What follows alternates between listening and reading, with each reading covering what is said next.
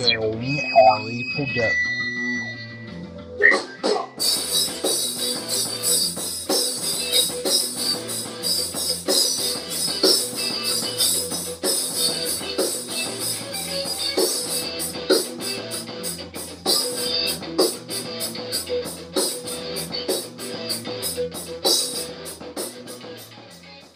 Hey everybody, this is Dino with Her Podcast. I got another special bonus episode for you. This is a recut of the Friday the 13th episode of what? Podcast. I did a little sound mixing on it. Brought the stereo to a mono. I also dropped a little Easter egg. One in the beginning here and one at the end. The one in the beginning is our original promo for a What Podcast. Had we done more than 3 episodes, this is what was going to be sent out as promotional trailer. And at the end, there is a song that I did with my old band back in I think it was about 96 or 97. The name of the band was Dr. Korean. If you go on my Facebook page, I have a whole catalog of our songs. Originally, that band was called Huh? And our beginning theme for a What was taking the song I'm playing at the end, which of course is a distortion of the Jaws theme song. So, got a little bit in the beginning for you, a little bit in the end.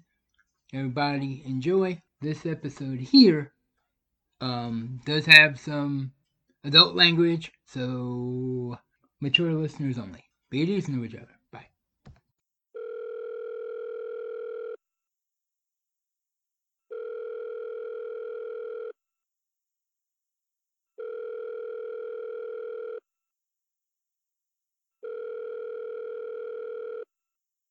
Hello, no one is available to take your call. Please leave a message after the tone. Yo, Andrew, it's Dino. You there? Pick up. Pick up, pick up, pick up. Oh, this ought to be good. What's up? Yo, dude, I was thinking, we should do a podcast. A podcast? I mean, I could do a podcast, but what are we going to talk about? Dude, the same stuff we've been talking about for like the past 30 years. Movies, music, TV, whatever. All right. Yeah, that works for me. Do we have a name? What do you want to call it? Did you have something in mind? I'm thinking, a what? What, dude? You want to call it what? You want to start a podcast and you want to call it what? No, not what. A what? You know, like that guy. The guy? Which freaking guy?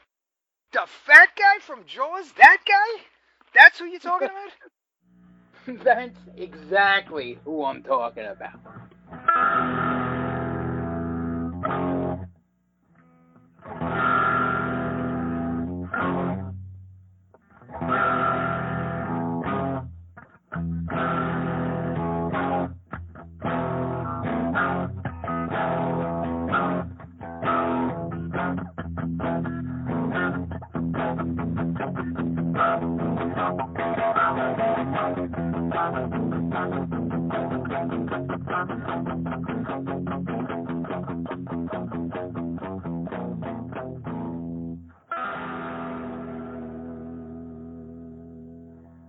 A what?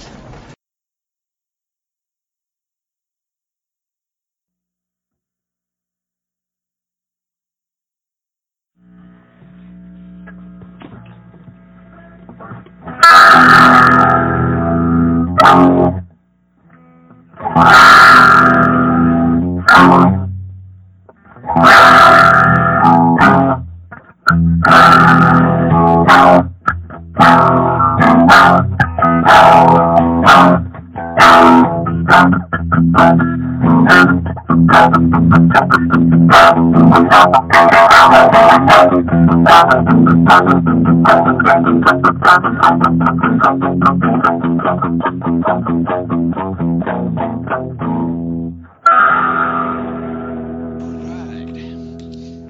listening to a What podcast? A what? This is Andrew, and I'm here with my longtime partner in crime. What's up, Dino? What's going on, my man? How you been?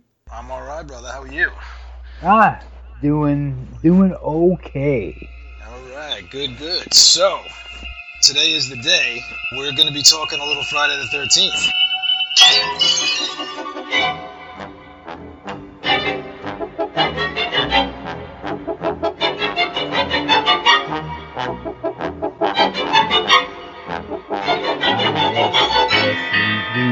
I'm not going to say the grandfather of them all, but definitely the heaviest hitter of all the slasher films. I think some people would probably disagree with you and initially go to Halloween. Yeah. But fuck them. Yeah, but I mean, to be honest with you, there were slashers before Halloween even.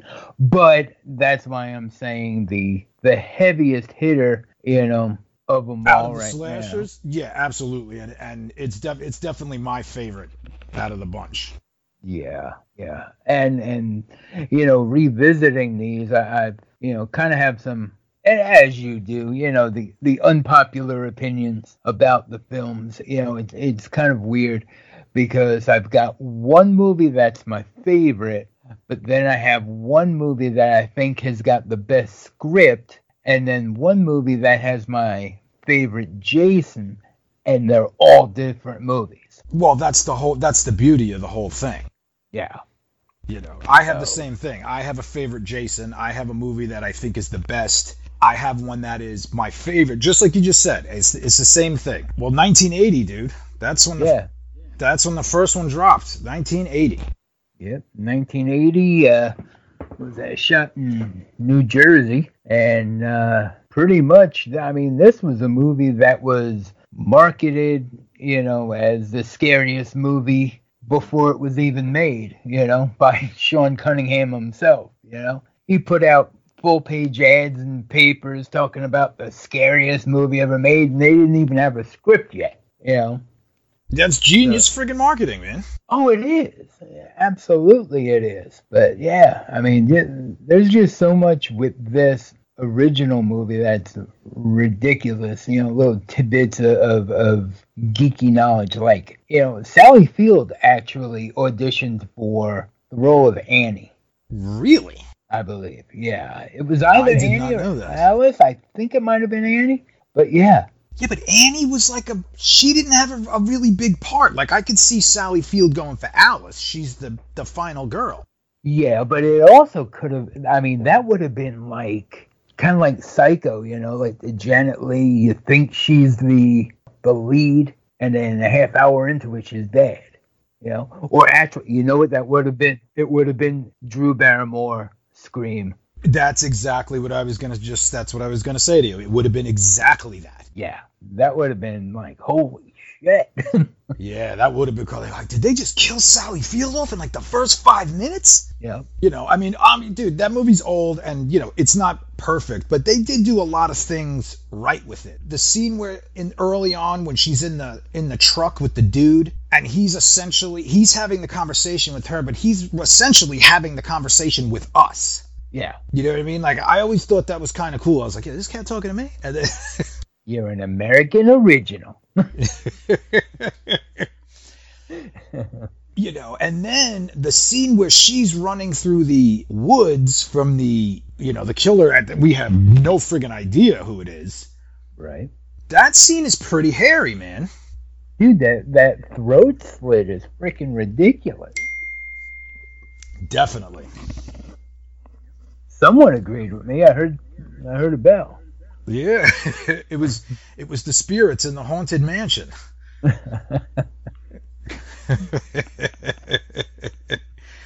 So yeah, I don't know, man. Dude, young Kevin Bacon, we got him. Yeah. That was bizarre, and he got it friggin' good. Yeah. he essentially really did nothing in that movie except, Die.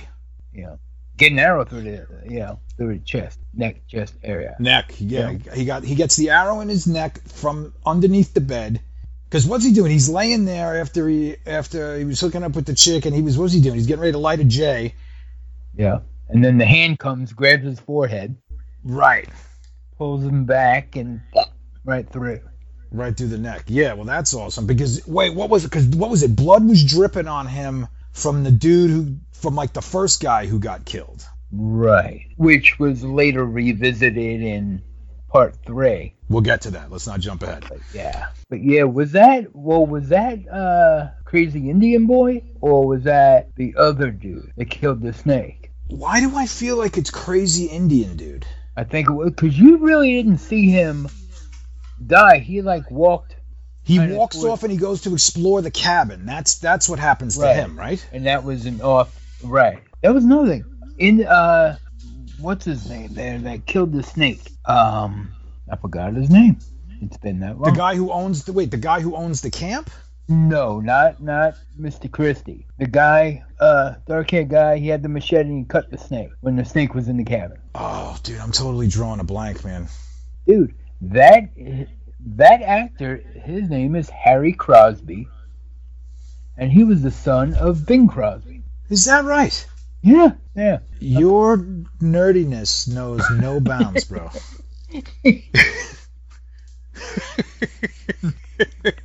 I aim to please. Dude, oh my God. Of Bing Crosby. Yep. Wow, all right. Shit, I don't even know what to say about that. Yeah. That's the last person's kid you're going to expect to see in that movie. Like Bing Crosby. Damn. For real. Now,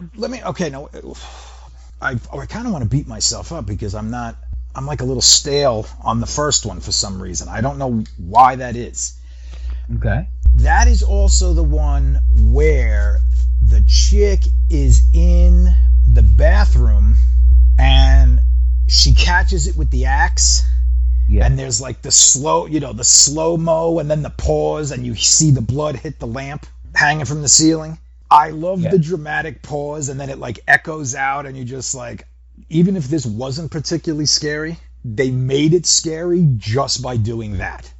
Yeah. It like gives some kind of credibility to the scare. Like literally a Munchkin from Oz could have jumped out in that scene and they could have done the same thing and it would have been frightening. Well, because you got to think they have to do something because you're dealing with a movie where you are not seeing the killer at all. You're seeing hands, man hands, but you're seeing hands. Those are definitely not Betsy Palmer's hands. No, clearly not. But so, well, God, I hope not. I mean, how the heck, are you going to generate scares when you can't show a killer? No, you have to imply the danger. Right. Which they did beautifully. And then, what else? Oh, dude, the scene where I can't think of who it is. You know what it is, dude? The characters in that first one, with the exception of Alice, are not really all that memorable. No, they're all just body count. Yeah, they're like kind of generic characters. Like Alice stands out, and I'm sure part of that has to do with the actress herself. Well, what's his face? You're all doomed. Yeah, Crazy Ralph. Crazy Ralph. He sticks out. I mean, the only reason Kevin Bacon sticks out is because we know that he's Kevin Bacon. Right. But yeah, everybody else in that movie is kind of like, whatever. I mean, with the exception of Betsy Palmer, she's just fucking frightening. Right. And then, I mean, what's his name there? Mr. Christie, just because he's a creeper. Oh, total creeper. He's just all creeping on Alice. Yeah, in like a sex offender sort of way. Yep, with his fro, porn mustache and hairy belly, Yeah, and then he's got like the boots with the socks and that's not a good look, my dude. Not at all. It's really not. Now, as much as I love the first Friday, and there's going to be a lot of people who are just going to hate on me ridiculously for saying this. that movie drags a little bit. It doesn't really come into its own until Betsy Palmer enters in full. Like, you don't even know that she's the killer yet. But the movie doesn't really get interesting. I mean, I kind of like the shot where the dude down by the water where the archery shit is, and then all the lights come on and they're like looking into the light, like, what the hell is happening? I was just like, oh, this is getting a little hairy. But nothing really serious happens until we get Mrs. Voorhees. The whole last section of that movie is excellent. Yeah. And then they go to, we go through the whole thing, and then the fight on the beach it's good, man. It's not over the top. It looks like it's believable. Real. It looks like two ladies like scrapping. Yep, it really does. Yeah, definitely. And then, dude, the music and the slow-mo, and they take off the head, and it's just like, whoa, man, that was hairy. Yep. Obviously, we needed it. It had to start it off. It's the original. I love it in its own right. And I've mentioned this to you before. That movie's almost like a primer. Yeah. Like, I feel like they used it for what it was. They made it. It was good. You needed that to set the stage for what was going to come, because part 2, that just took it to another level. Right. Now, did you watch these in order when they came out? No. Okay. I saw part 2 first. Okay. Yeah, because I saw 1 and 2. I saw them in order. I mean, crap, I had to have been maybe 7 or 8.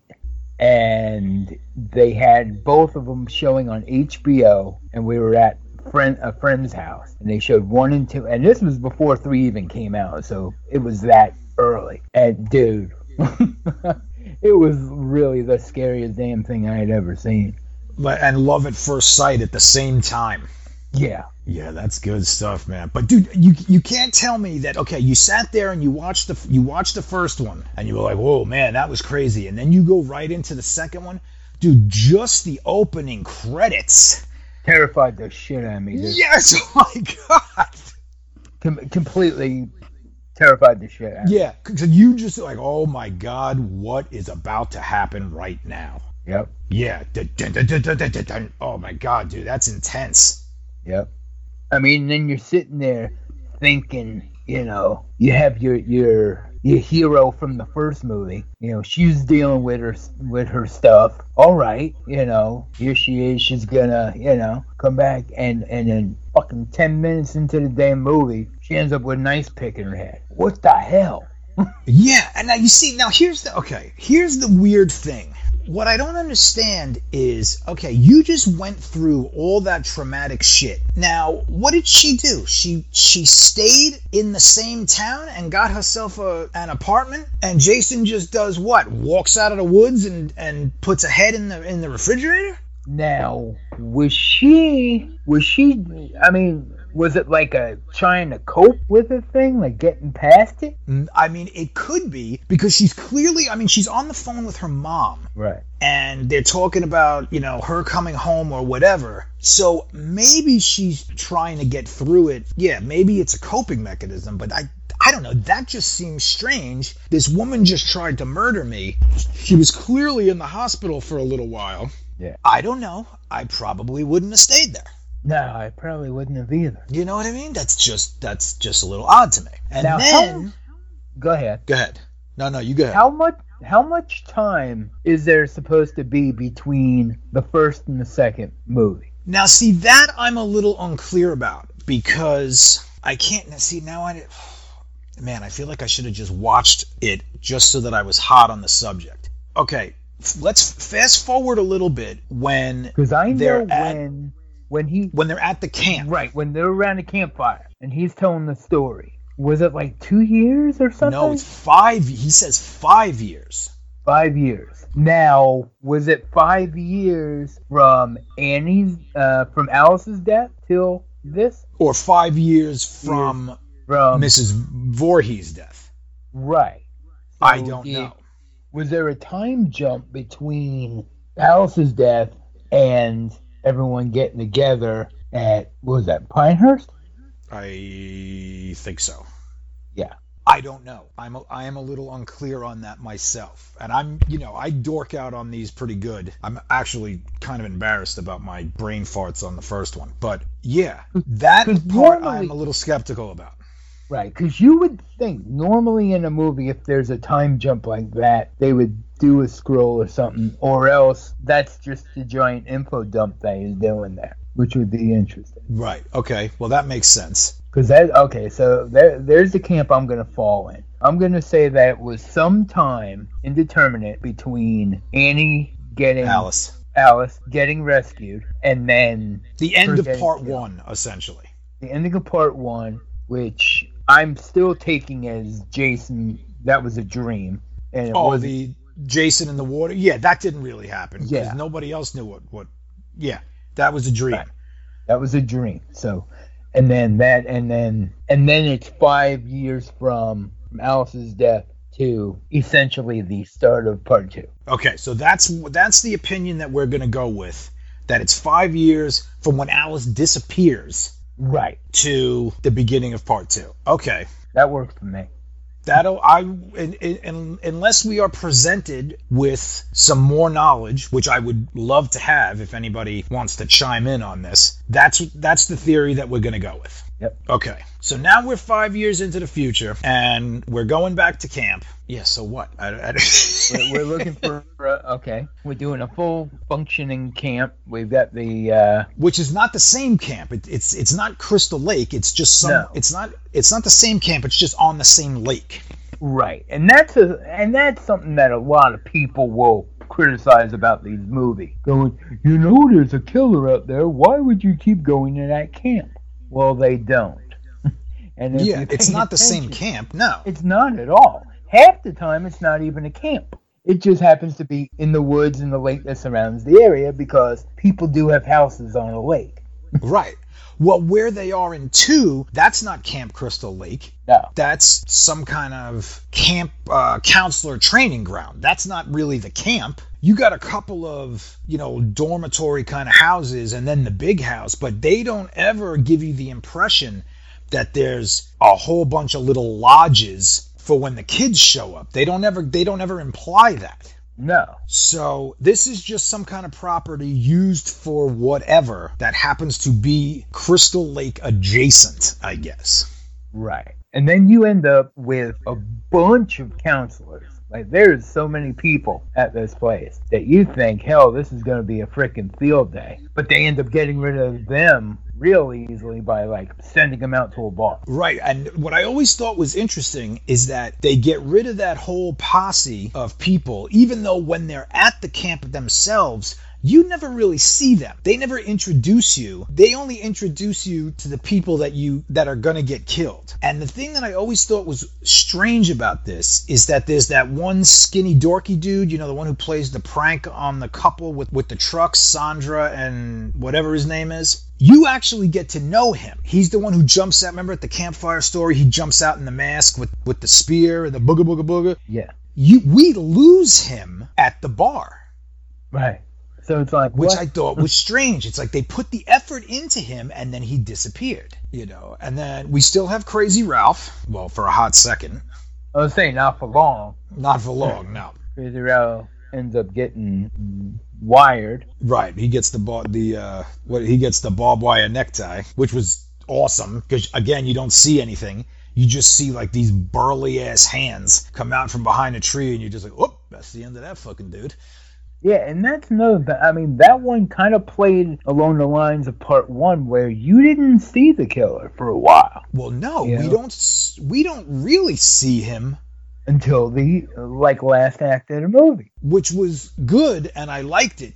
Part 2 was very similar to part 1 in certain respects. There was the pauses and the drama and the fade to white. Yeah, fade to white. That's good. Like when what was that? Mark in the wheelchair? Yes, when he gets the meat cleaver to the face and thrown down the stairs.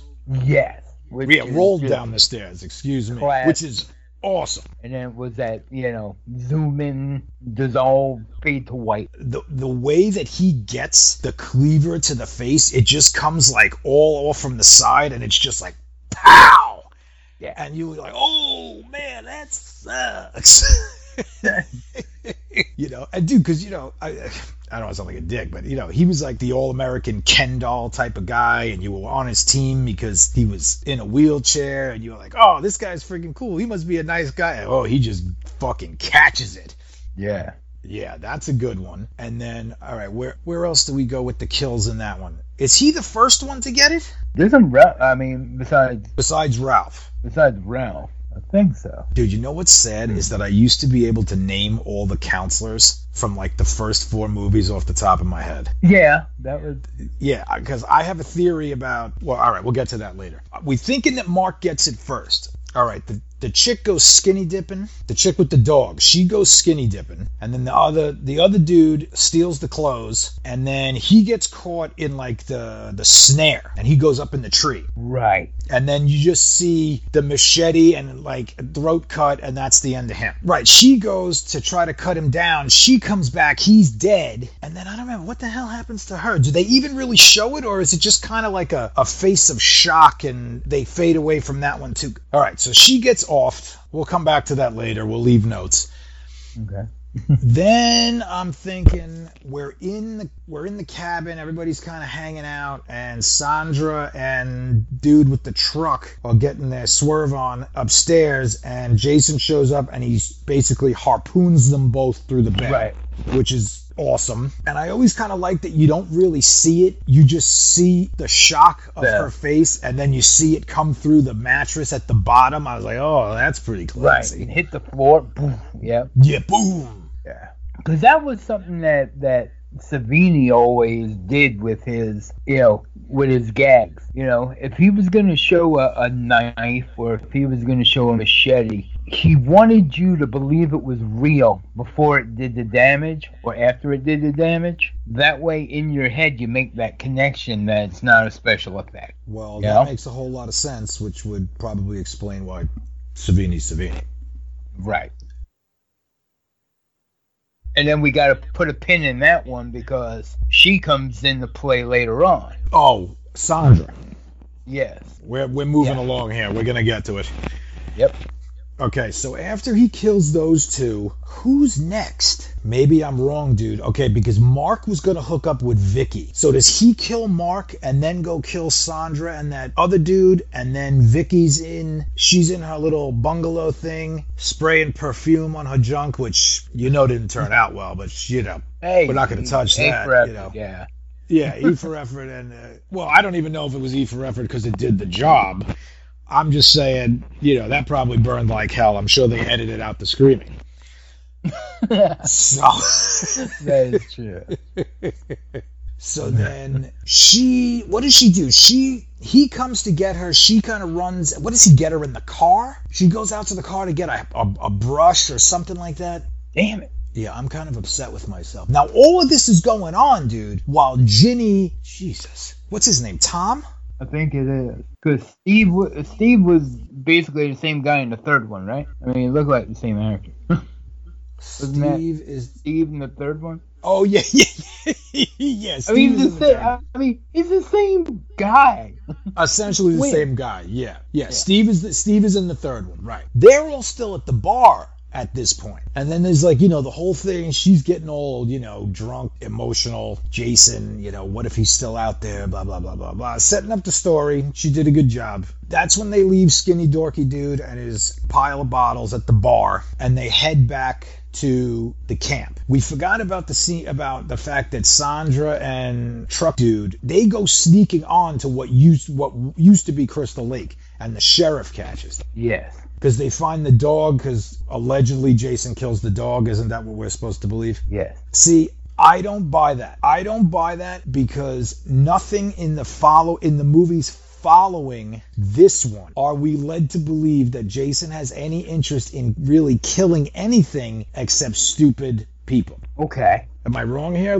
Right. I mean, he's not like Michael Myers who will kill a dog to eat it or something. Yeah, we never get that impression. You know, I mean, I guess, you know, he's out there living off the land, I guess, but he didn't eat that fucking dog. It looked like he just killed it like a maniac. That's the only time that they really kind of make us think that Jason is this sadistic freak. But as far as we all know, dude, he's just taking revenge because of what happened to his mother. So what is he pissed at the dog? Like, I don't remember seeing a dog in part one. Like, was that, you know, did Alice kill Mrs. Voorhees and then this crazy little dog shows up and it's like, "Rrr." That doesn't make any sense. Yeah, like eats her body. Yeah. Yeah, like, you know, angry little dog there. You know, he doesn't roll up in a, you know, stage left and take a piss on Betsy Palmer's dead body. I mean, that doesn't happen. So yeah, I veto the dead dog. Right. All right, so they're back at the camp. They find that everybody's dead. Now at this point, it's just Ginny and it's Paul. His name is Paul. Paul. Yes, that's what it is. Paul. Yeah, that's it. So okay, now it's Ginny and Paul, and then what happens?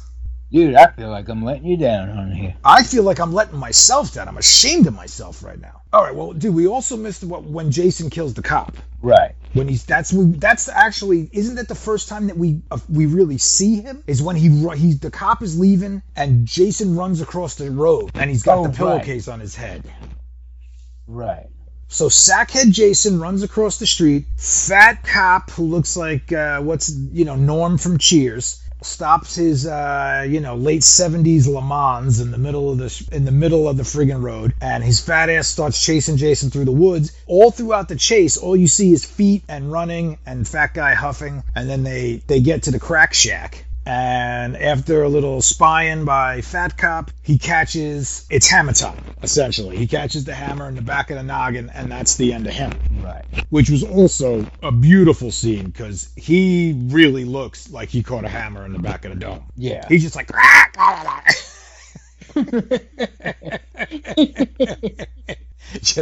And I love how he goes into the bathroom and he's like inspecting the toilet. It's like, what did you hope? Like, you know what I mean? Like, you open the door, you see that, dude. You didn't want to walk in there and inspect the toilet. I thought that was a strange shot. Wouldn't you have opened it and like from a distance been like, oh god damn, he goes all up in there to get the bird's eye Goodyear blimp view of the toilet. They should have left a deuce in there, man. That would have been the best fucking shit ever. Yeah. If it wasn't a deuce, it should have at least been like the shit stain, like going down. That would have been priceless. An empty roll of toilet paper, that would have been great. All right, so Cop's dead, and now, dude, how do we even get to Ginny and Paul? They're back at the camp. They're looking for everybody. Everybody's dead. Jason rolls up. No, they go looking for Jason. They're out in the woods because they end up at the house, don't they? I was going to say, well, let's jump ahead to, okay, so now we got... In the shack. So they're in the shack. Jason's chasing Ginny. She barricades herself in the... All right, when's the part when Jason's attacking her and Paul comes running out of nowhere and he's like, Ginny! And it's just like... It's just Ginny! It's terrible. It's awful, so Jason comes in. Ginny's in the room. She, in the shrine to Mama's head. She's all panic stricken. Yeah, I mean, where did she come up with this idea about what, impersonating Mrs. Voorhees? Yeah. I don't know. Now, is she like a psychology major or something? Oh, she is a psychology major, okay. I think, dude. I think she might have been. And that, I think that is a callback to when they were in the bar and she's trying to empathize with him. Right. She's like, what is he, some scared retard or something? That's right. So I think that, and maybe I can relate to him, That's right. Yeah. Oh, I said retard, dude. The PC police are going to be here any second. Well, she said it. I mean, isn't that exactly what they say in the movie? Yeah, that's exactly what she says in the movie. Yeah, some scared retard or something like that. Yeah. So, let's not look at this through lens of, 30-year-old, 40-year-old, snobbiness, so it is what it is. We were quoting, get over it. Yeah, and even if you don't, feel free to fuck yourself. Okay, and we're off. So, yeah, she, we've got that. So she pretends to be Mama. Oh my God, can you imagine putting that sweater on, bro? Oh. Dude, that's gotten, yeah. And now think about it. That's 5 years sitting in a pile of corpses and the original model for the shrunken head in fucking Beetlejuice. And yeah. Yeah. Oh man, dude, that thing must have been smelling ripe, dude. So now he does his little dog head turn. Yeah, like the dog farted and he was confused.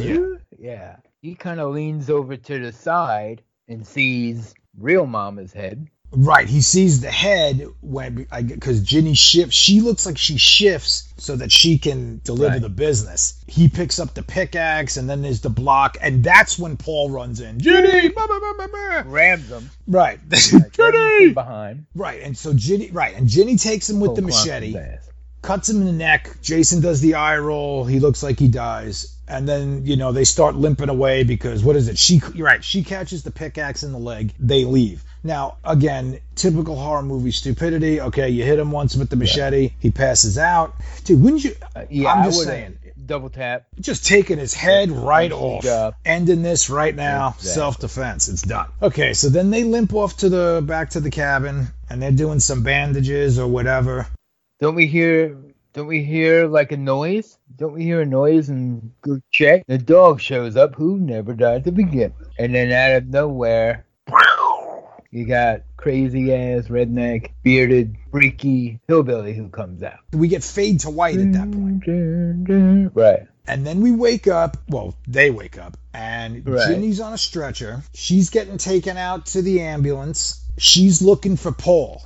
Right. And they really won't answer her. Right? No. They actually, at one point, I think they say he's all right or he's fine. Okay. Now, we don't know anything about this. That's always kind of up for debate. And then now we're into part 3. So, we go back into the end of part 2 for part 3, right? In the beginning of part 3, they kind of give us the replay where you see Jason, his hand moving in the crack shack. He picks up the machete. You kind of see the shrine. And I know allegedly, I don't know if it's in 3 or in 2, you're supposed to be able to see Alice's body in the pile. Okay.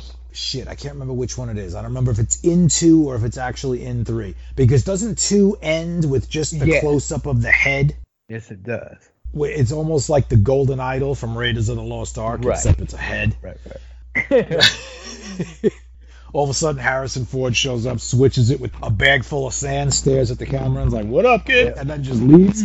We see Jason pick up the machete. And kind of limp away. I don't even remember. Do they relive the whole thing? Yeah, you see him like kind of crawl off. So now, here's the question. Well, you know what? We'll get into this in a little bit because there will be 2 questions in the same thing. Okay, so he goes off. Okay. Part 3 now. We're talking part 3 now. Now we're in part 3, which is directly right after part 2. Right after. Like the same fucking day. Both movies directed by the same person, Steve Miner, okay? Who went on and did House. I think he might have done both House movies, House 1 and 2. But he definitely did House 1. He did Lake Placid, did Halloween H2O. He's a good director. I know he did a couple of episodes of Dawson's Creek, but... Yeah, that's an edit. That's an edit right there. We're gonna edit that out. That was the H2O connection. Oh, okay.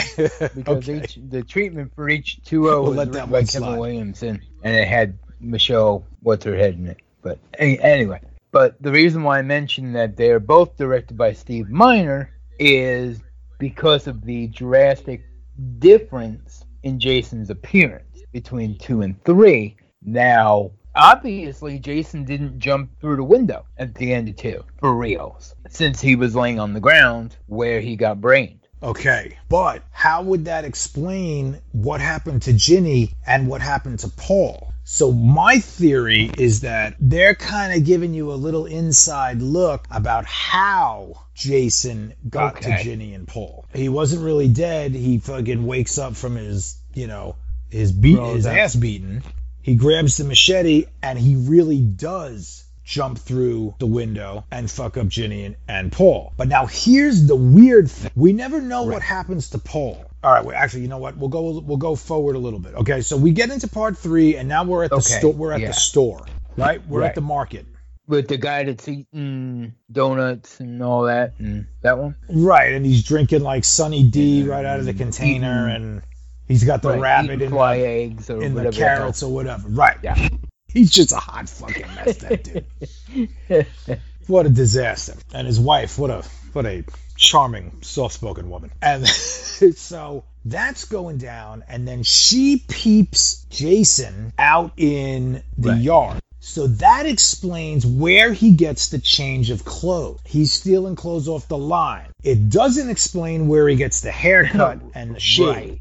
That is the question. So, okay, so now they're watching it on the news. Now this is where my nerdiness is going to come in, because I don't remember the number, but I know that I went and tried to figure this out at one point. They give a number of the body count. The number of the body count coincides exactly with the amount of people that we see die.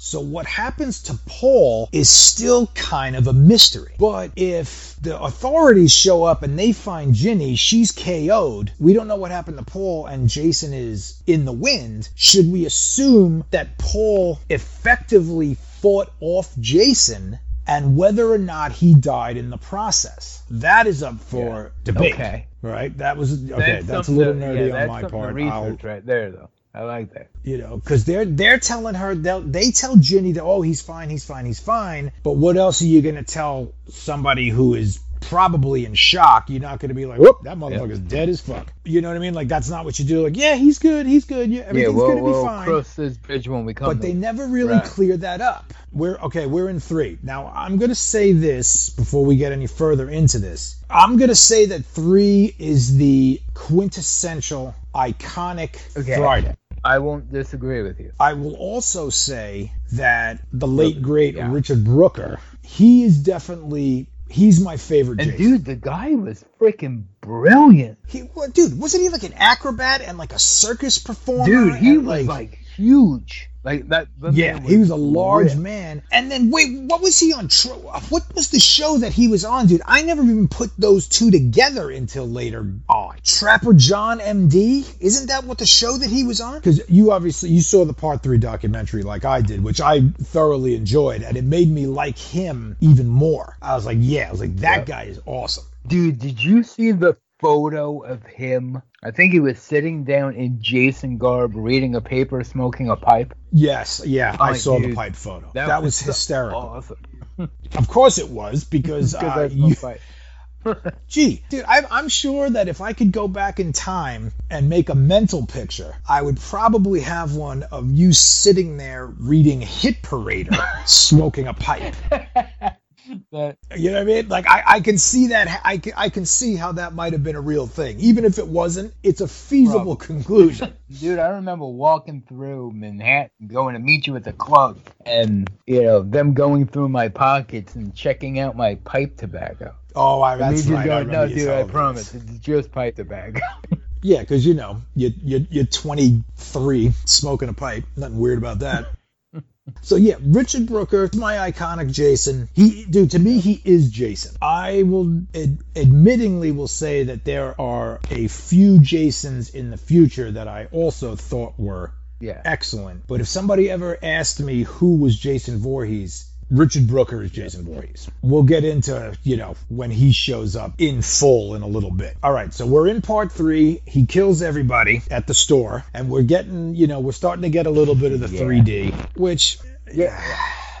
Okay, you're looking at 1983, okay? It's 3D, everything. That's also the same year that Jaws 3D came out, wasn't it? Yes, it was. It was. So, okay, now, you had the early 80s, you had 3D. Okay, you had Friday the 13th in 3D, just 3 in 3D. You had movies like Treasure of the Four Crowns. Shit. Wow. There was more. Wow. Freaking Metal Storm, The Destruction of Jared Sin. You know. Yes, and I saw all of these in the theater. Good Hell, dude. grief. I'm going to throw one out and I'll just make myself just as dorky and then we'll get back to Jason. This might have been even... No, maybe it was. It could have been 1983 or at least right around there, dude. They ran The Creature from the Black Lagoon on TV in 3D, and the only place you could get the 3D glasses was at 7-11. Yep. Right? I remember that. Oh my God, dude, they hyped it for weeks. And it was terrible. I remember also at that time, Sunrise Cinema in Valley Stream had a issue or whatever a revival of freaking Vincent Price House of Wax in 3D around the same time. Hell yes, I went. Yep. I remember my dad, he didn't even take me and he drove us. No, he didn't. My grandparents lived in Rosedale, and me and my brothers walked to Sunrise Cinema to go see it. Dude, did everybody have a grandparent that lived in Rosedale? I think so, dude. I think so. Dude, Rosedale was mad hood, bro. Right on Francis Lewis Boulevard. Yeah. Oh my God, Hook Creek over there, dude. Oof. I'd hate to think if all the bodies in that place friggin' stood up at one time. So the 3D effects, yes, it was 3D, you know? So yes, there were a lot of, snakes jumping at you. Yeah, the snake jumps at you first. No. Actually, you get the weird, he's messing around with the clothesline. Right. And like a pole comes at you in 3D, which was, I get what they were going for, but that was just an unnecessary thing. You didn't need to do that. It was stupid. The snake I get, that's like a jump scare. I guess maybe the pole they put in there to kind of prepare you. But then no, because at the same time, the whole intro to part 3 is in 3D with the Jason disco music.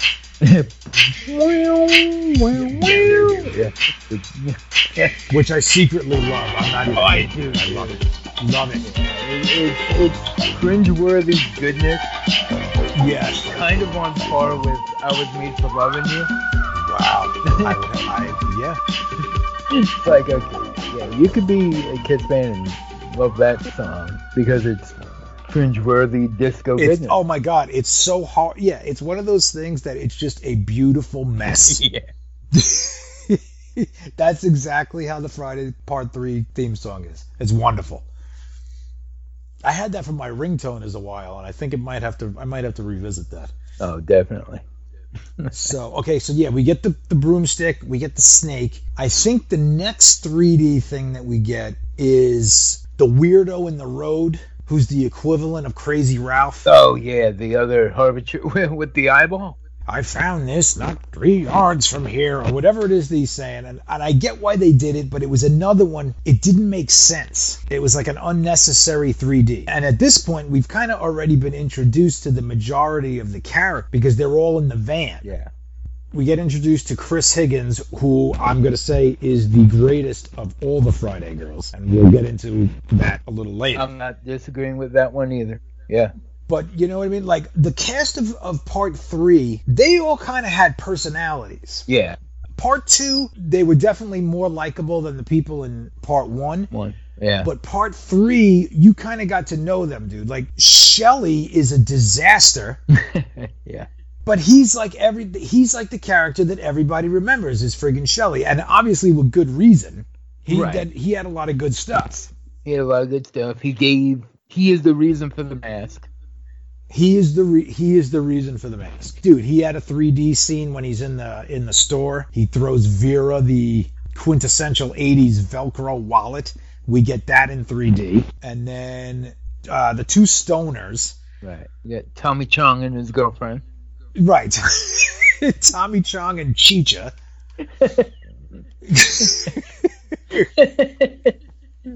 Right, we have Vera. They pick her up from the house. Her mom's screaming at her because she's like Shelley's blind date, and he's just he's a mess. Yeah, he's a mess. But you know what, dude? The mess that he is, you can relate to that character. not 100% with all the props, but you always knew a guy who was back in the day who was a nice guy. Yeah.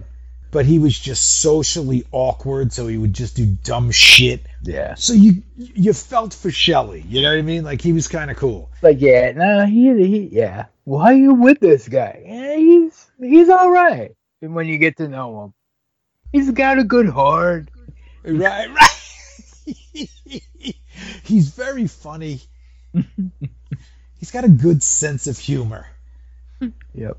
Right. So, and then there's the couple. Oh man, I can't think of their names. There's the chick, Yo-Yo guy, and Yo-Yo guy and pregnant chick. Yeah. Right. And they're okay. Yeah. So now, all right. So now that's the whole crew, and they get to Higgins Haven. Yes. Which we are led to believe is also on the lake. Right. Crystal Lake adjacent. Right. Now, once again, Chris is there to work through some stuff. Right. And now this is where there's a big continuity error, and anybody who's even a basic fan of the Fridays has noticed. She tells the story about how she's attacked in the woods, however, and I don't remember the time frame off the top of my head. Was her parents, what was it? Was her parents fighting or something? Or giving her a hard time? Yeah, they were fighting amongst themselves, teenage angst. Right. So she runs off to go teach them a lesson. And sulk. I'm going to stay out here and they'll be worried about me, blah, blah, blah. And she falls asleep out in the woods. Wakes up. Like a meathead. Right. Like we all do. Yeah. I'm going to just go sleep in the woods. I'm going to go fall asleep out in the woods. And she wakes up and evidently Jason, who is known for just going through and running people through with arrows and machetes and going for sharp objects, quick kill, is pawing at her for some reason. I have a slight issue with this. I'd like to hear it because I also have an issue with this. When did Jason become a creeper? Yeah, I don't know.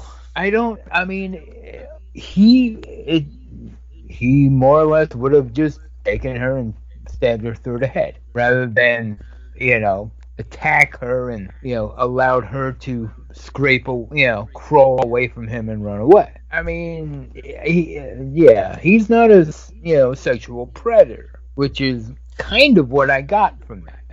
That's kind of how they tried to spin it, but yeah, I don't get that from him. Like, is he even, capable of this?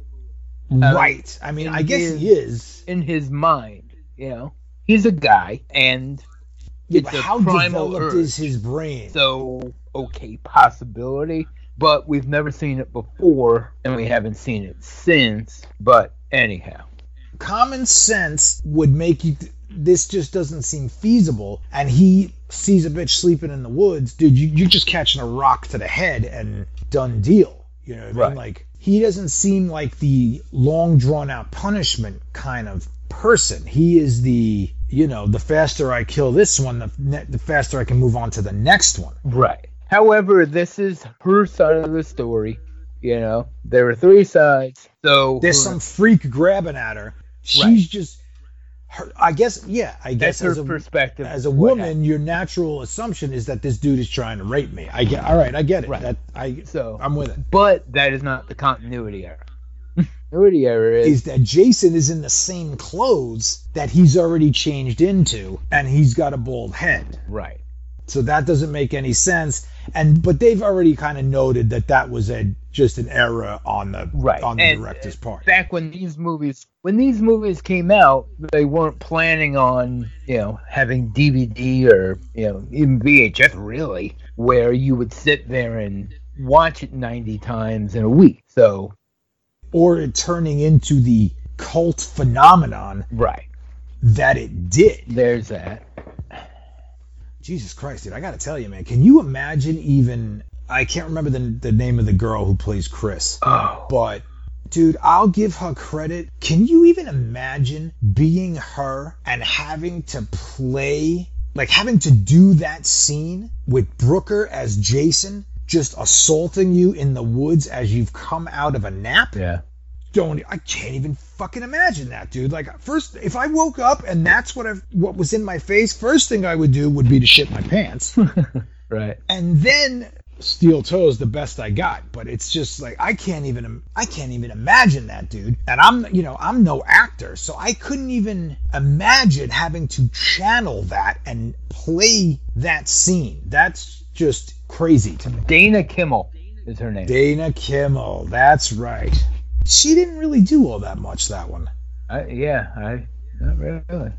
I know. I think she did like maybe some soap operas or some TV kind of stuff. I know she's definitely done some things. I've IMDb'd her at one point in time, but nothing that you would expect from the number one final girl in the Friday series. Right. That's the continuity era there. We get a little bit more 3D. We get the stupid yo-yo thing. Right. Well, yeah. But at this point, we've already been introduced to the bikers. Oh, that's right. It's Fox, Turk. It was Fox, Turk, and Turbo Kelly and Ozone. No. Special K. It was the TKO crew. What? Special K.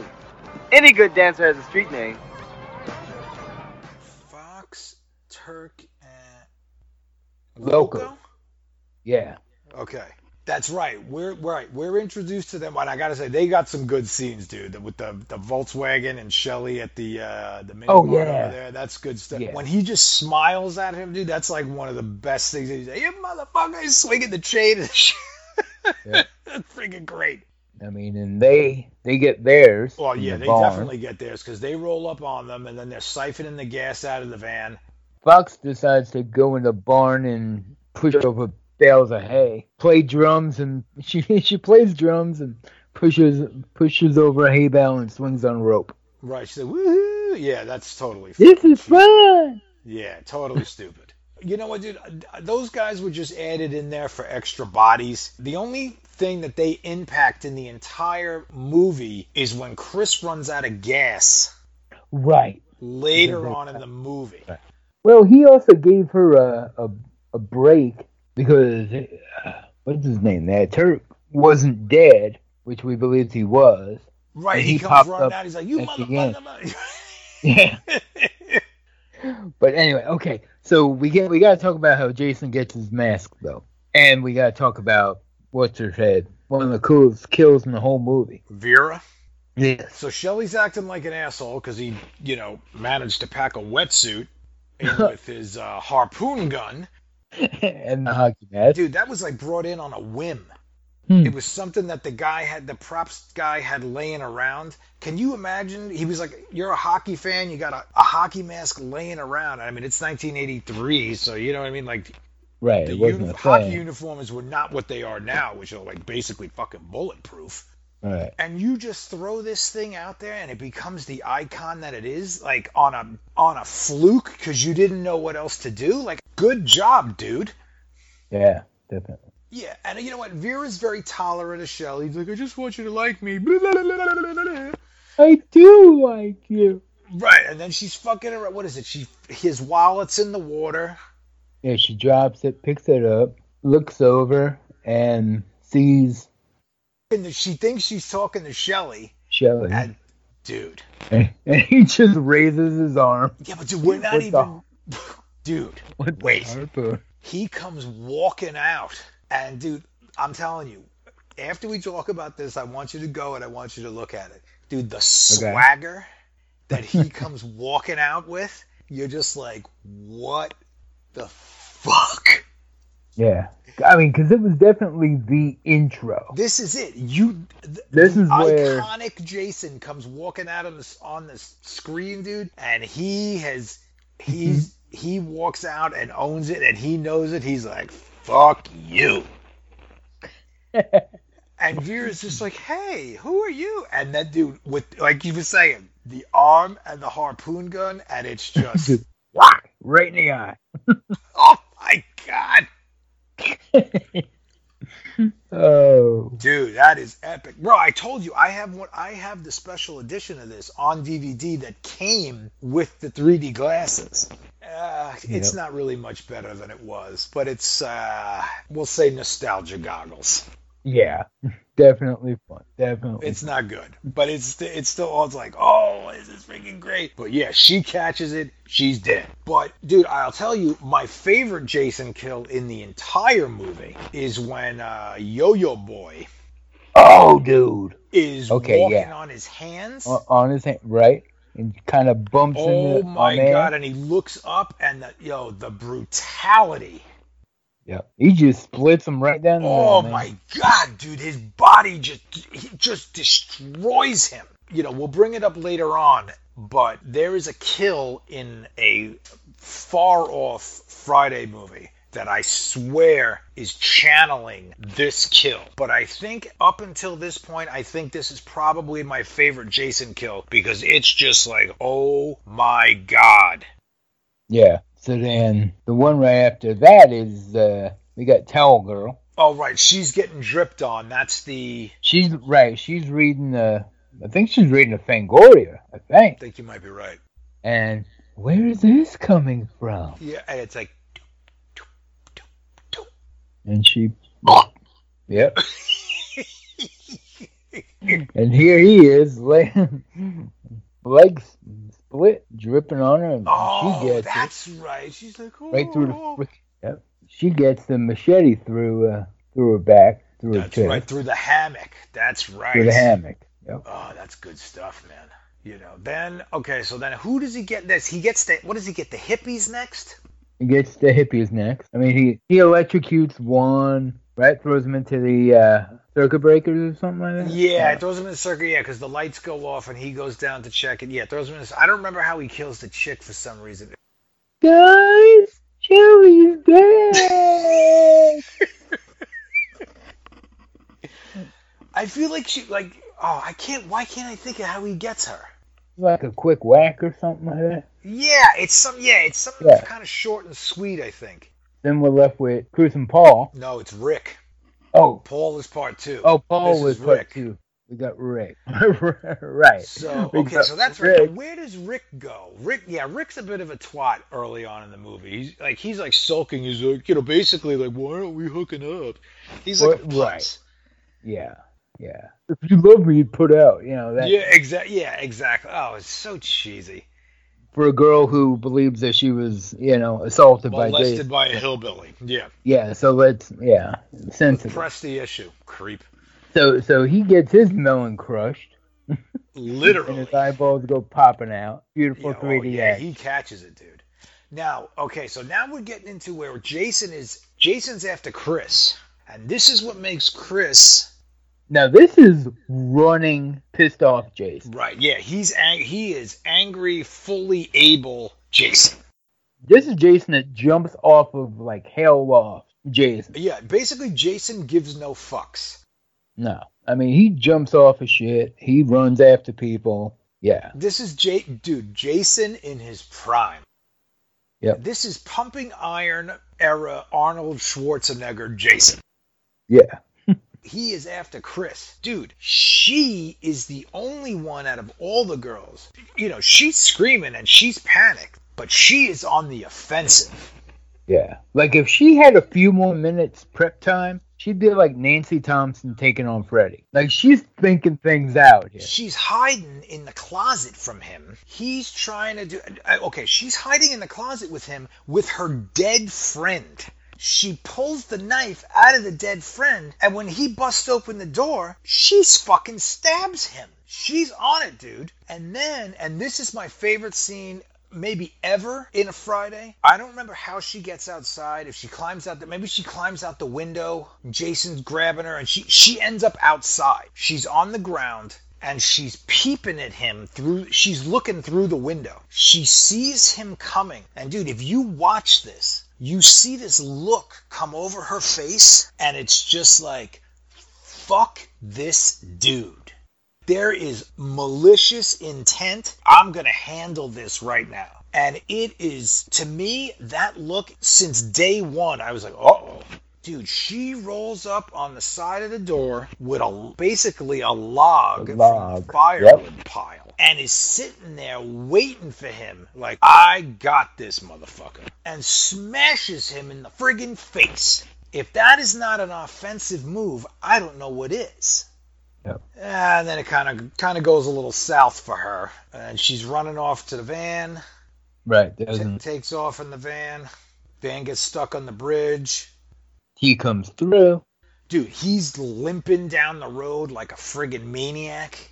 Reaches his hands in. She's rolling up the window, finally figures out she's got a reserve fuel, puts it on, starts rolling. She's stuck in the bridge. Takes off. Now we're in the barn. He's stuck. He bashes his face through the window, head through the window with the hockey mask to get out. Yep. Chases her back to the barn, limping. All right, so now she's in the barn. The barn's locked up. She's hiding up in the rafters. Everything about him in this scene is on a mission, stalker, serial killer. Cause she put some effort into locking that barn, dude. Big old log, the big old wheel thing she's smacking it down with. Yeah, like there might as well be a moat outside. Yeah. But he's like, bullshit. Yeah, because what does he do? He puts the machete through the door. Puts the machete through the door, gets his hand in there, and freaking smacks that fucking bar right up. Dude, he comes in.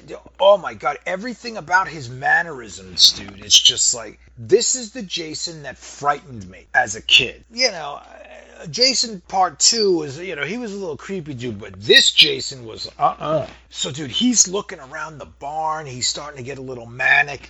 He's throwing things around. She's up in the rafters. And what does she do? Dude, she waits for him to get underneath her and pull some junkyard dog shit and friggin' drops down on him with her feet, knocks his ass out, and then I don't really... Wait, what happens then? I don't know. She starts running. She's trying to get away from him, and then what's-his-face? Biker dude rolls up, and he's like, yeah, motherfucker, But then he gets his ass handed to him, and, like, Jason is, like, brutally just beating him down on the ground with the machete. So that's the end of him. Now, at this point, Chris is she's up in the loft, and Fox is up there dead with the pitchfork. Is that when she hangs his ass? Yeah, he gets up there, and I don't remember exactly how it goes down. There's something with the winch. Yeah, with the winch and the rope, and she gets him around the neck, and he goes out the window. He goes out the bay doors over there. Right. She opens up, he's there, and he pops up. The man is in a noose. And she's like, himself up. Yep. She's like, you can't be alive. You can't be alive. He pulls his ass up, then lifts his mask and is like, hey, how you doing? Smiles at her. Hey, sexy. You remember me? And then just gets himself out of the noose. What kind of epic maniac does that? Yeah. Again, why this is my favorite Jason. Yep. Unfriggin' believable. We shoot forward. He catches it in the face with the axe. Right. Boom. Hands out. Frankenstein freaking coming after her. And then drops down. Yep. She walks out. She goes into the boat. A la Part 1 is sitting there. Looks up at the house. His ass is there again in the window. This is where Part 3 Jason becomes the most frightening thing I have ever seen in my fucking life. Right. He's bloody as hell. Staring at in her. the window. In the window. Yep. And she's then like, no, right. no. He barrels through the door like a freaking... Oh, my God. Blows the door off the hinges and is running full throttle at you. Dude, that is the most frightening Jason moment to me in the entire fucking franchise. Yep. I watch it to this day looking at it like, oh, hell no. Then she pops up. He's gone. Door is fixed. Nothing going on. Everything seems cool. And then for some reason... What was that? Mama Voorhees pops out of the water? Pops out of the water, yeah, which is that's a bizarre thing to me. I never really got that. Looking all like she's got melted cheese all over her, and she's gooey. She's really. She got dipped. She was in the dip from Roger Rabbit. She's just, yeah. Or she spent a little bit of time at the end of Raiders of the Lost Ark. Right. I mean, she's like fondue, dripping. Fondue. And freaking then Chris pops up again and completely whacked out of a bird. Yeah, cuckoo for Cocoa Puffs at that point. Cuckoo for Cocoa Puffs. She's like, yeah, There's not a whacked out final girl like that since freaking Sally at the end of Texas Chainsaw. But she is out of her head. Yeah, she's gone. She's 2 sheets to the wind. That's the end of her. She's gonna be in a rubber room for the rest of her life. Now in the final chapter, which literally is another one that picks up right after 3. Which, see, I really liked the continuity in the early ones, man. Yeah. But that was also because they were churning them out because, dude, we were eating them up like fucking jujubes, man. And you started off with the same info dump that you had in the second one. Because they start off at the end of part 3 with the ambulances. Oh my god. Right. The ambulances. Ambuli, yeah. The ambuli. But then we have the info dump from what's his head? Paul. Oh, he does it in the beginning of that one too, right? Right. But they intercut with the scenes from the previous 3 movies. Right. Now, this one, they really were intending for it to be the final one. Paramount was done with Jason at this point. So, this one was directed by Joseph Zito, who worked on The Prowler with Savini. Freaking, if you haven't seen that, see The Prowler. Anyhow, and then he did noted. I think he did Red Scorpion and Missing in Action or some of those movies too. Red Scorpion. A few of the Cannon films. But yeah, so you pick up right there. They take him away in the ambulance. You have Axel the Creeper in the hospital. The girls know better. How creepy is that with the? Because she wants to do him in a morgue. Oh. Yeah, the watching. I mean, he's getting up to aerobics videos. I know he's like, "Hey, girls." Oh, good God, creeper. But all that stuff at the beginning is bullshit, dude. Because Jason essentially wakes up, in the what the hell is that? What do they call that thing? The drawer. Yeah, in the drawer. You see his breath. And he just lets himself out of the drawer. He's like, yeah, I'm going to come out. Freaking take a hacksaw, take off Axel's head. Freaking go over to creepy nurse girl. Oh, yeah, catch her in, the supply closet, which I don't know. For some reason, the thing about that scene is very Halloween-esque. Yeah. Well, the entire second movie took place in a hospital. So. Oh, yeah, that might have something to do with it.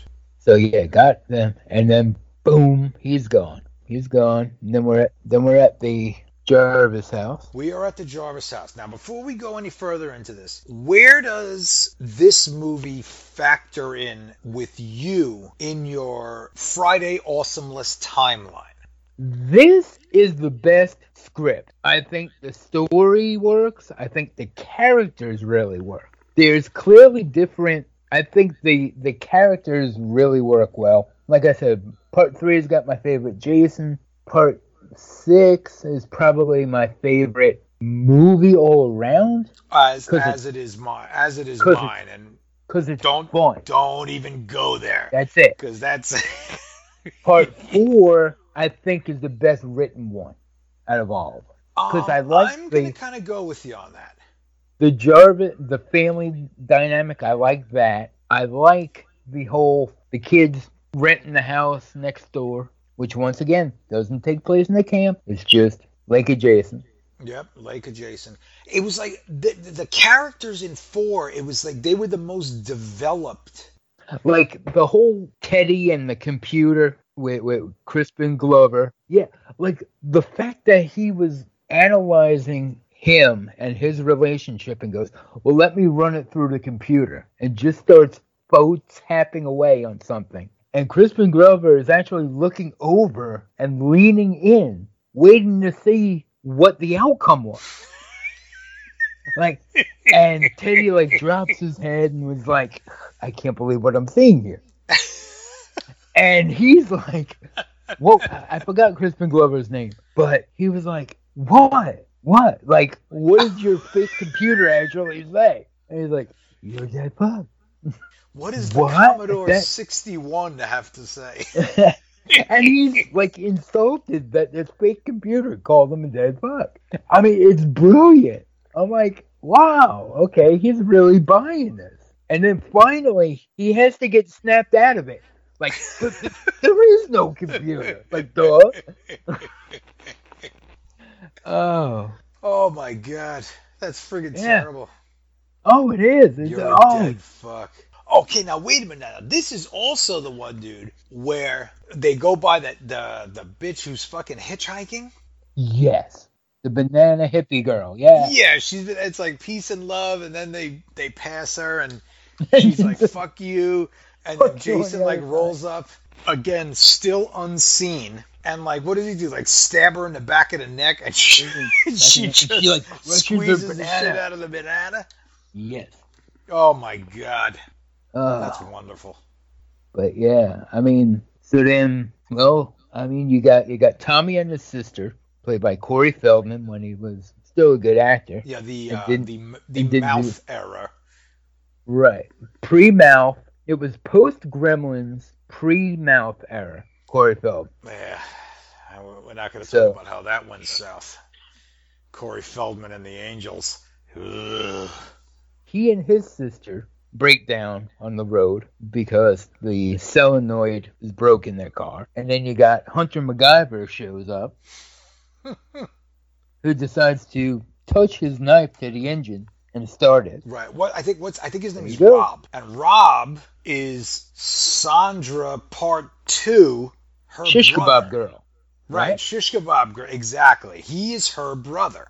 Which I think is a nod to who Padalecki is supposed to be in the reboot. I think he's him. That's my theory. Sam Winchester. Yeah. Oh, yeah, clearly. He's out here looking for his sister. That's clearly a nod to that. As we have always said, the reboot is 1, 2, and 3. With nods of 4 and 6. Actually, well, 7 too if you count the sleeping bag. But, yeah. Well, that's what a reboot is, but we ain't going into that just yet. We got a little more we got a little further to go. They all get in the car, they give him a ride, and then we go back to the house, and we're up in the room, and there's the... Right. All the masks and all that. Which I will always say, dude, that was par for the course at the time. All the masks, and it was like, because that was like a big thing, dude. Like, you remember Halloween stores back when we were kids? Yeah, dude, you would walk in there, and there'd be masks that were easily on par with Hollywood shit. I mean, you're going to pay out the fucking ass for them, and obviously none of us had them. Yeah. But they were there on the wall for you to buy, dude. Like, these detailed masks. But that whole thing seemed very normal. Except for the fact that Tommy made all of these. Right. Then we got the other house where there's just a bunch of people going around. We got first one to die was what's her head who went out to the lake, right? The first one to die in that house. Because the guy was with the twins. The guy was hooking up with the one twin. Right, who showed up. Oh, what's her face? Hilly from Weird Science. Oh, yeah. She's Hilly from Weird Science, and she's in American Ninja. Oh, okay. So she ends up right. She goes skinny dipping because her man is dancing with one of the twins that they meet on the trail earlier in the day while they're hiking, and then like don't they? And skinny dipping. What they do, yeah, they go skinny dipping down there, and then Corey Feldman and the sister they show up. Blah blah blah blah blah. Right. Later on, she's pissed at him. She goes skinny dipping, and she swims out to the yellow inflatable boat. And then that's the end of that. Jumps out, gets through her. Right, doesn't he? He gets her from underneath, though. Yeah. Yeah, and then she's just like, yeah, that's a good one.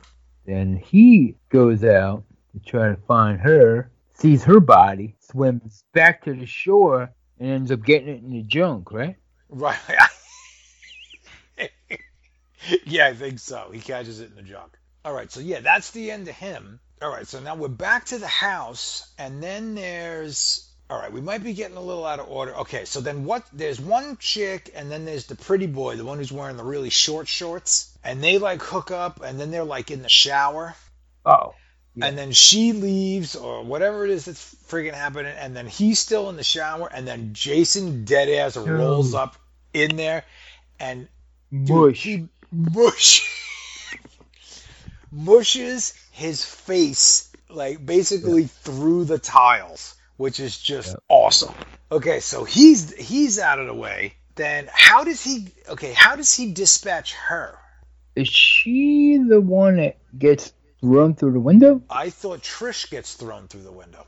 Oh, Oh no, does Trish get- jumps out the window. Right. Yes, she's the one who She gets gets thrown thrown out through the and it window blows and out lands the- on the car. Right, and it blows out the windows. So that's awesome. Crispin Glover is hooking up with one of the twins, and he's like, was I a dead fuck? Right. You were amazing. Right. Well, because the other twin went out, got pissed, and ended up with the shadow kill. Which is, I think, Really cool. I always think of the scene in the Errol Flynn Robin Hood when him and Basil Rathbone are sword fighting, and you don't see them. You just see the shadow of them in the candlelight against the stone wall, and that's always what I think of, and it's amazing. Yeah. And then, what does she get? She gets the pitchfork, right? She gets pitched, and yeah, she gets nailed to the wall. And then Crispin Glover, Rubber. after he does that wonderful, wonderful dance. Yeah. Yeah. And here's a useless piece of knowledge, dude. From what I understand, he is actually dancing in that scene to AC/DC. Really? Yeah, I can't remember what song it was. But he's dancing to AC/DC, but they couldn't get the licensing to it, so they just put whatever the fucking disaster song was. It wouldn't have fit in any better, just because I don't know what that was. But, yeah. No. But his ass gets corkscrew to the hand. Hey, Teddy, you seen the corkscrew? Corkscrew. Yeah, corkscrew to the hand. And machete to the face, or cleaver to the face? Machete to the face. The face. And then slightly later on, Yeah. he's like nailed up in the doorway. And then I think whoever it is who busts through the doorway, you kind of hear him get ripped off the door, which I always thought was kind of cool. I mean, that's the price you pay for that seizure Watusi that you were doing before. I don't even know what the fuck that was.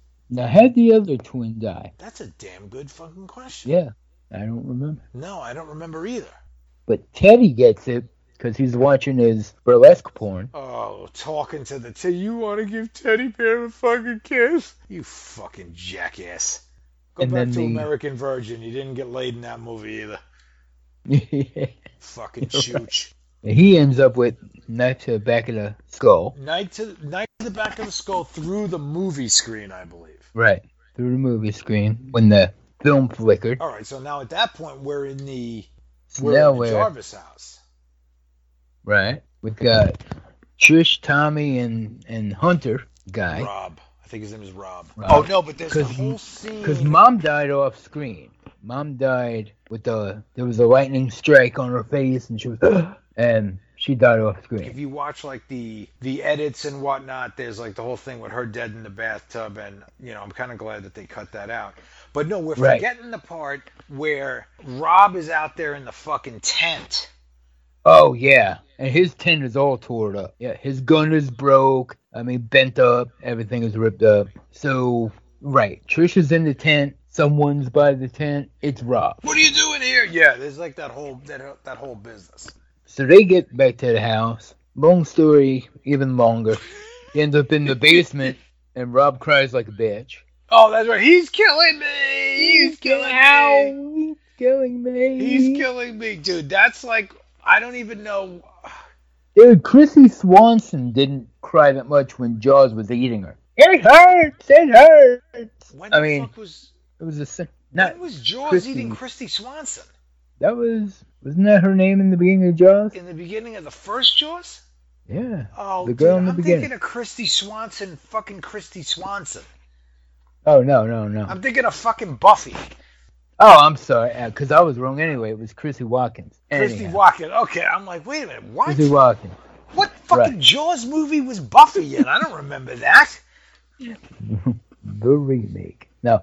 So then we have. He's killing me. Thanks for the Killing tidbit.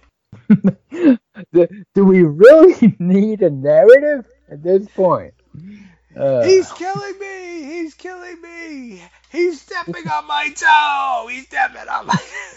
This isn't a time for exposition, folks.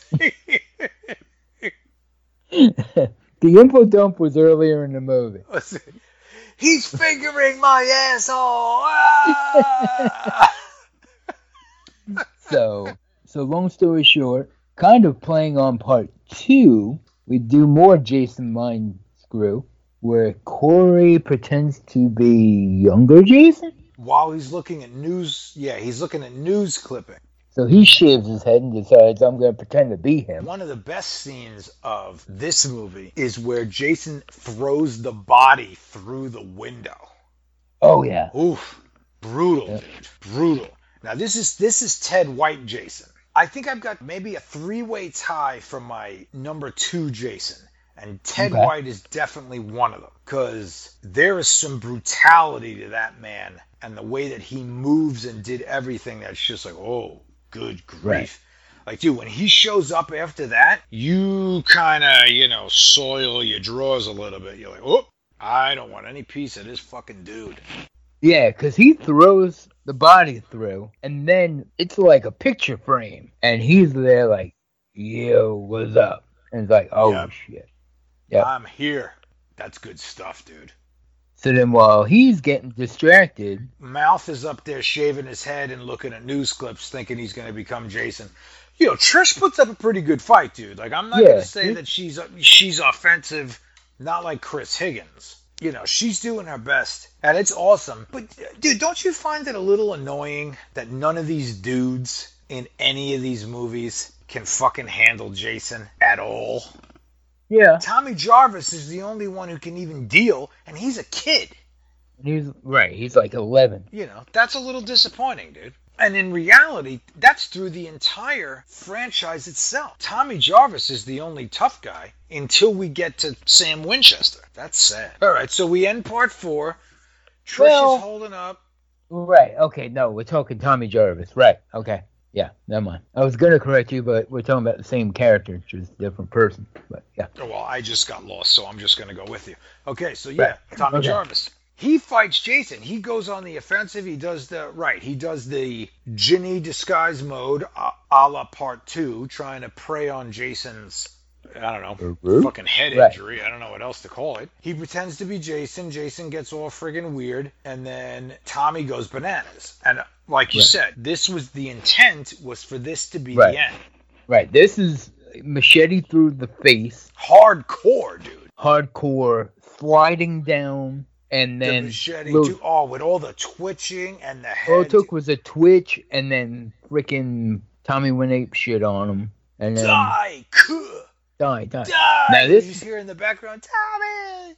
Now, this was going to be the end, and it would have left it in a kind of an ambiguous ending of, is Tommy going to be completely crazy and become a killer because of that look? Which makes it weird, because if that was the intention to end it, why would you end it that way? Right. So that brought us to part 5 that we'll go through quickly. Because it's not all that memorable. Because it's, all right. So Tommy is nuts, as you would expect, but he's over at the Looney House. Farm for Weirdos. With the guy who gave Indiana Jones his hat in Indiana Jones and the Last Crusade. Right. And Dudley. He's with him and Dudley. Oh, and the broad from Slumber Party Massacre? Yes. Right? I think it's the first one. Well, she's not all that memorable. Yeah, but that's where she's from, the Slumber Party Massacre. Yep. And then Dudley's brother was in Return of the Living Dead and Tour of Duty. Ooh, baby. Damn enchiladas. Ooh, baby. It must be those damn enchiladas. Okay, dude, so he basically gets killed in the crapper, bro. Right. Okay, now this movie, I mean, just really quick. The guy who directed this one was a porn director. I mean, I'm not saying this hyperbolically. I'm saying it is the largest body kill of all the Friday the 13th movies, which is a good thing. Okay. Well, okay, do you know what the body count is, or do you just know from being the nerd that you are that this is the largest body count? I used to know. I do know it is the largest body count. Because they literally just brought in characters just to kill them. I mean, there is no reason for anybody to really be in this movie. Yeah, well, dude, I'll throw one right at you. Isn't Boner Stabone in this fucking movie?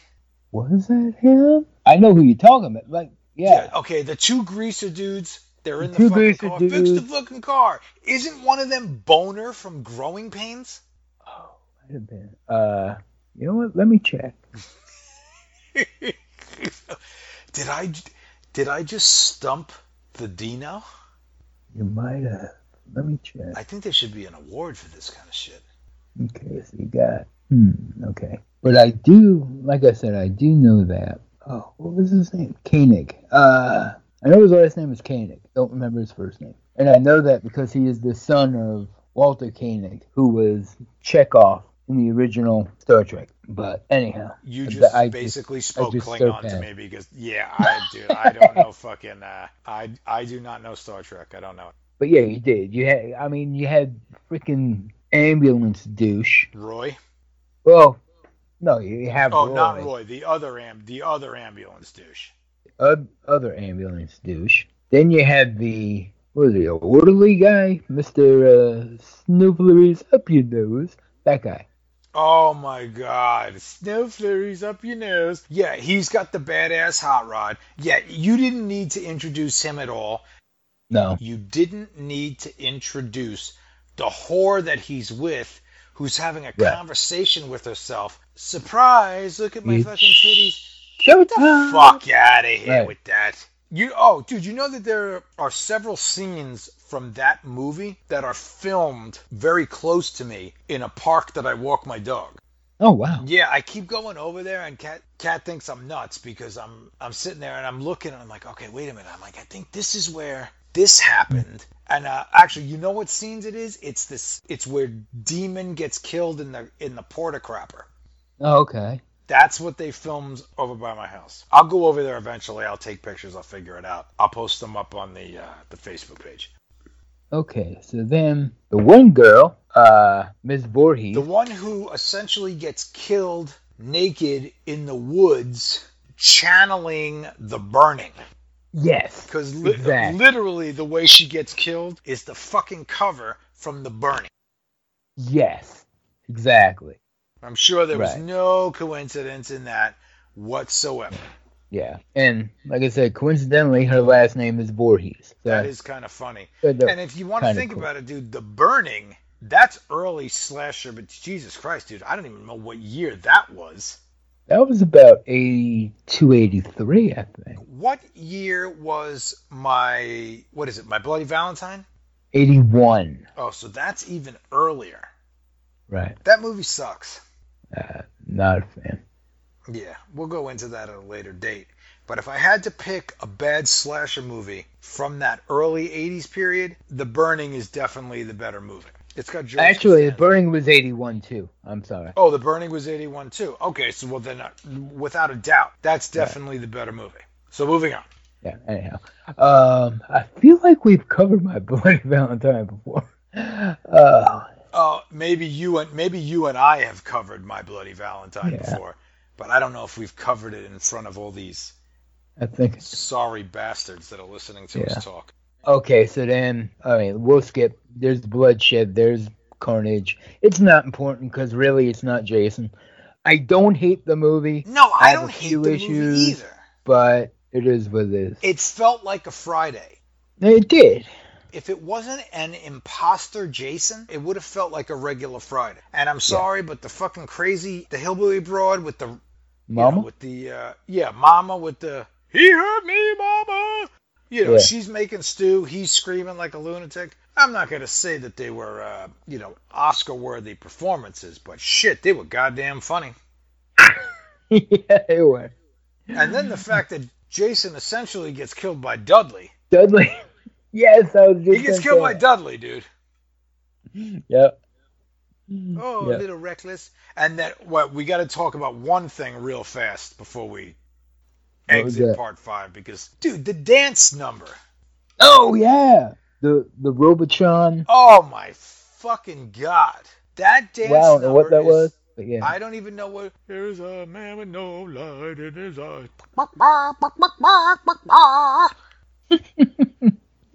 Oh, wow. Here's a useless piece of knowledge for you. That girl who's dancing in that scene is the daughter of the woman who plays Patricia Arquette's mother in Dream Warriors.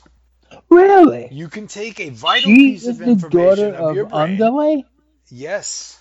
Oh, wow. So anything that's important, like something about the War of 1812, you can take it out of your brain, throw it in the garbage, and put in the fact that this girl is related to the chick in Nightmare on Elm Street Dream Warriors.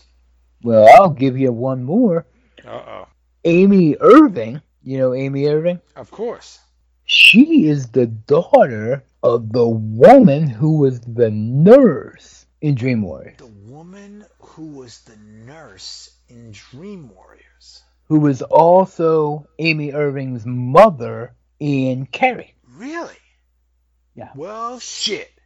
And if I'm wrong, I look like an asshole, but no, I am about 99% positive that even if you're wrong, I'm not going to hold it against you because you have a 99% correct rate. So we'll just give it to you. All right, so we're through part 5. Yep. Dudley kills Jason, runs him over with a bulldozer, throws him out the fucking window. You know what I will say though? 1 through 4, you have a certain amount of nudity.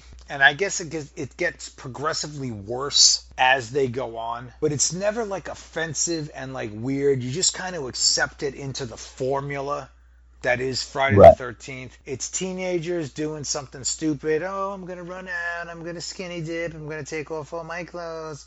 I mean, this is always going to seem foreign to me because I was a teenager once too. And, that shit didn't fucking happen. No. You could barely get one chick taking their clothes off, let alone fucking a half a dozen of them. Yeah, that was always kind of weird. And then we get to part 5, and everybody's, that fucking broad talking to herself. Showtime. It's showtime. Who the fuck does that? I don't know. I mean, dude, maybe these girls now do that. I don't know. So we make up for that in part 6 because there's nothing. Nothing.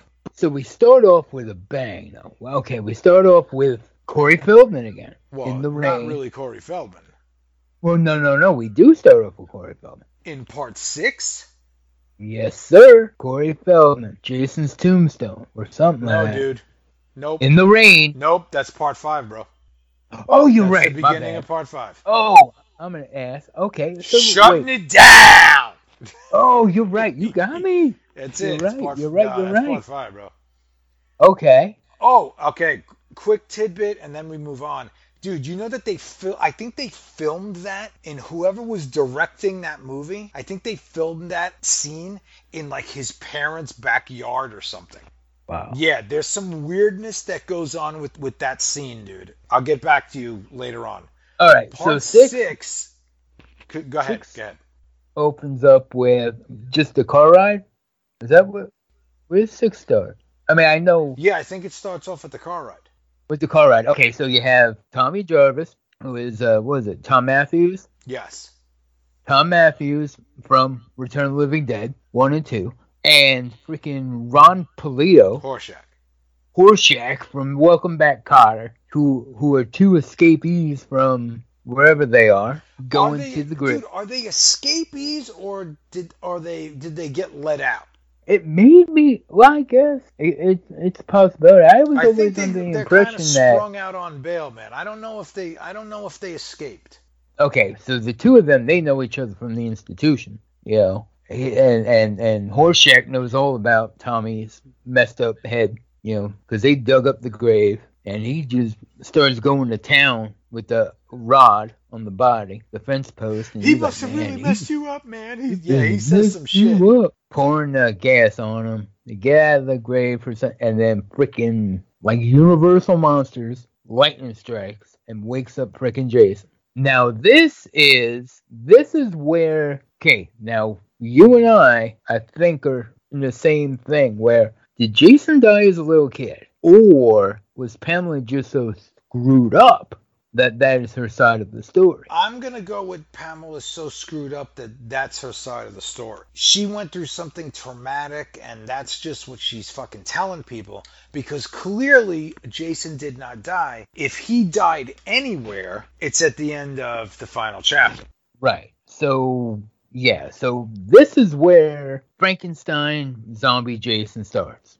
He was a screwed up dude before that. Wait. No, Frankenstein Zombie Jason? No. Zombie Jason, to me, is the next movie.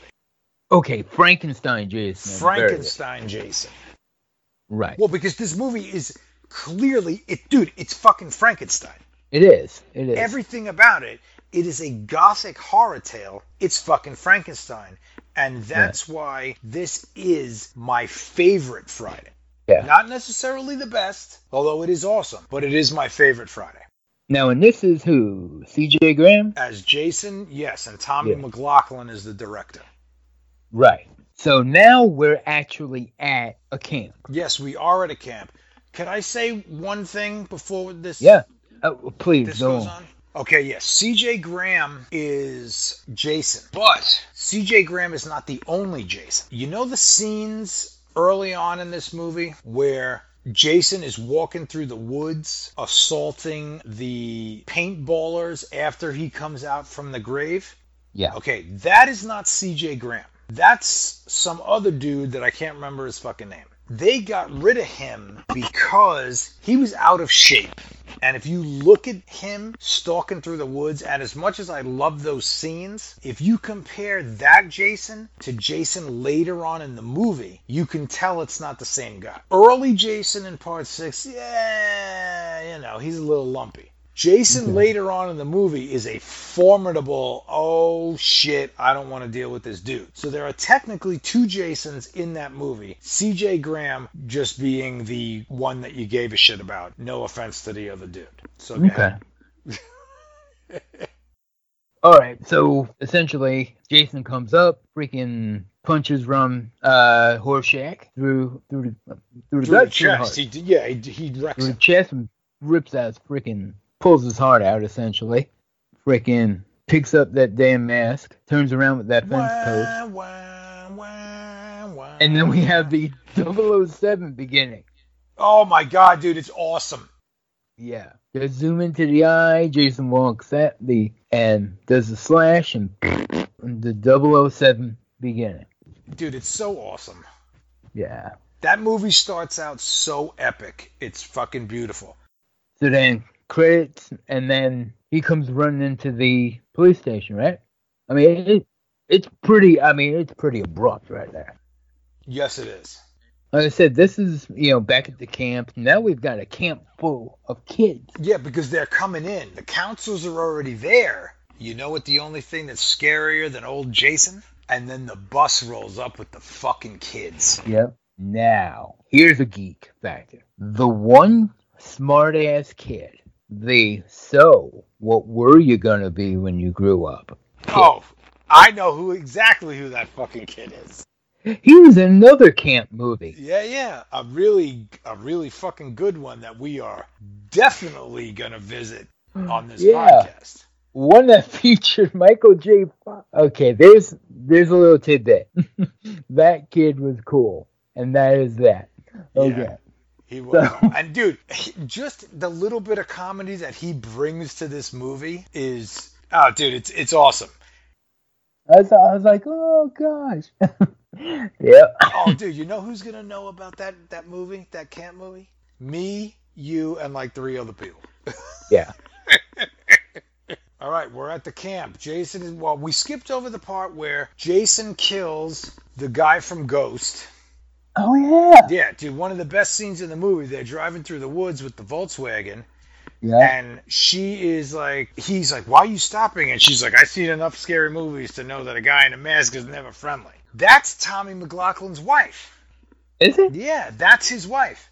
Oh, okay, cool. And then what's his face from Ghost? I can't remember his name. He usually plays a pretty good role.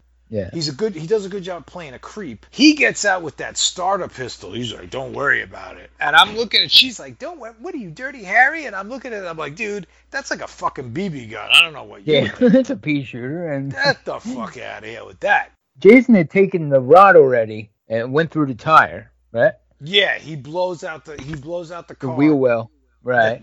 The tire and the fender, and he's getting out of here with a glorified BB gun. Right. Yeah, good job, dummy. So Jason ends up running him through and freaking flipping him like a pole Yeah, vaulter. he does the flip. She jumps out of the car. She's like, with her wallet, take it, which is actually a feasible reaction because you don't know what the fuck is going on.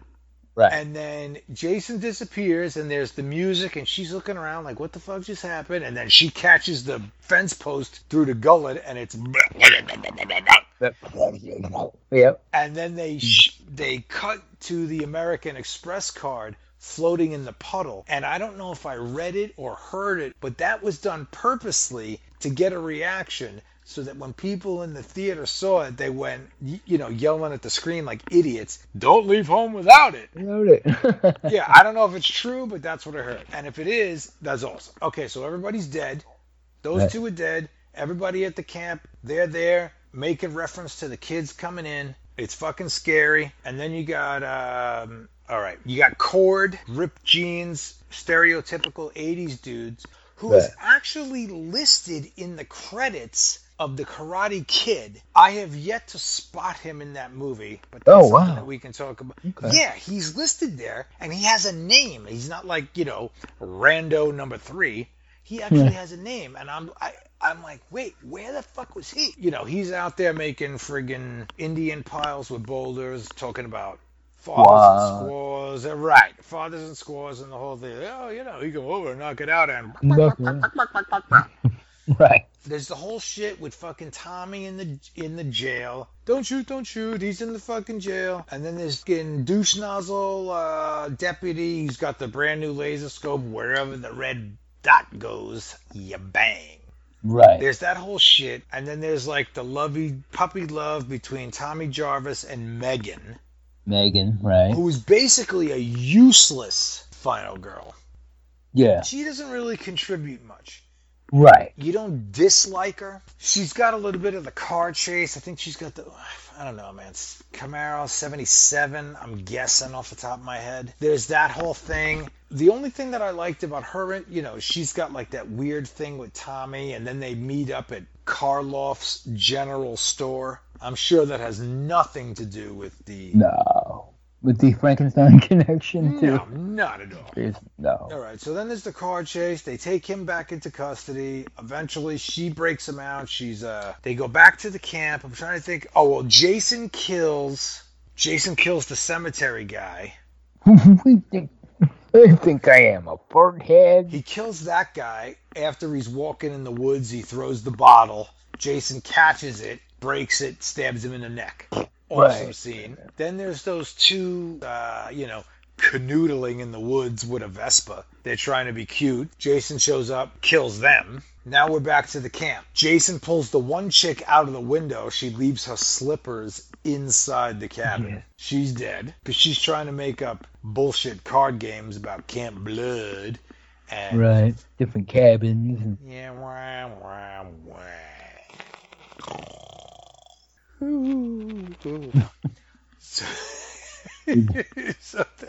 So that happens, and then she's hanging there with the other friggin' homegirl. Jason kills her. That's the one who makes the bloodbath all over the cabin. Right. It's the second girl. Then aren't we at the scene? Are we at the RV? Jason is, I don't know how I fucking forgot that. Thank you, dude. We've got RV. Right. Yeah. Cord is in the RV banging the chick who was in Can't Buy Me Love. I think she was getting banged in the back of a car in that movie, too. I could be wrong, but I'm just guessing. Cord, they finish what they're doing. The power goes out. He drives. She flips back They're to listening the back. to Alice Cooper, Teenage Frankenstein, which is off of...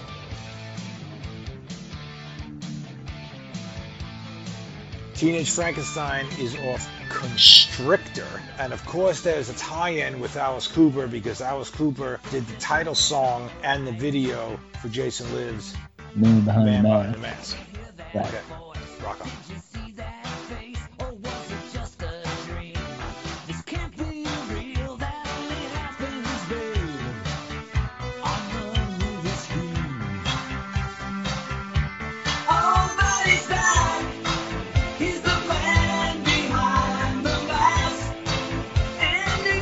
Yeah, so she flips to back. She walks up to go to Cord. Jason's in the bathroom, grabs her. They're having a struggle, banging around. Cord's driving. Cord says This moves for a funniest line. big ass vehicle, or whatever the fuck he says. And then, what are you doing back there? Taking a dump? Jason takes her head, smashes it through the freaking wall, through the mirror in the wall. Through the metal wall, dude, which is probably one of the best scenes in that. Dude, you see him grab her head, he starts pushing, she has this look of shock, and then all you see is the indent on the other side. Face on the other side. Like one of those pin little toy things that you get at Walmart. The only one of those scenes that I can think that is better than that is in Nightmare on Elm Street 1 when Freddy is going over the bed, which is phenomenal, but that's another day. Yeah, phenomenal when practically done in the original. Yes. Beautiful. So he ends, Jason comes out, comes up behind Cord. With the Rambo survival knife starter kit that he stole from the paintball dicks in the beginning. Yeah. Cord sees him through the rear view. And he catches it through the ear, and then the soundtrack echoes off while the fucking RV turns on its side. Flips and and then we have superhero Jason blows the door off the side and stands up on the RV, just standing there like a superhero. As can fucking be. It is the screensaver on my computer as we speak. Because he blows the door off like fucking Chuck Norris, and then just gets up there like, "What, bitch?" Yep. Holy crap, dude! That scene is amazing. Now back to the camp. Everybody's kind of back at the camp. The cops show up back at the camp. Screaming, yelling. This is when Jason... Dude, isn't this the scene where he comes into the kid's cabin? And she's like, it's the boogeyman. And then they just keep doing the close-up and the close-up and the close-up. At the kid, she's hiding under the blanket. You're just looking at Jason. Dude, that is a beautifully filmed scene. Like, if you just look at it for the visuals, the Jason mask and the music and the little girl hiding under the covers, and then Jason just disappears, it epitomizes everything about Friday the 13th. I'm not here to kill little kids. I was a little kid once, too. Shit went south for me. I am here to kill all these other assholes. Yep. Right? Yep. Cool. So then we got cops around and we're shooting. Girl runs to the one cop. The man. Scary man. What man? Scary man. That one. Ah! Right, yeah. Jason comes out of the bushes, totally wastes that cop. And freaking crushes the head, doesn't he? I remember what he does to that guy. I remember what he does to the sheriff, which is like 30 seconds later, which is one of my top 5 without a doubt. Oh, yeah. He laying down. The cop shoots him a couple of times. Jason kind of rolls. Yeah, he rolls and he just kind of gets back up like, what, bitch? And the cop goes, and he bends that some bitch like a freaking Castro convertible.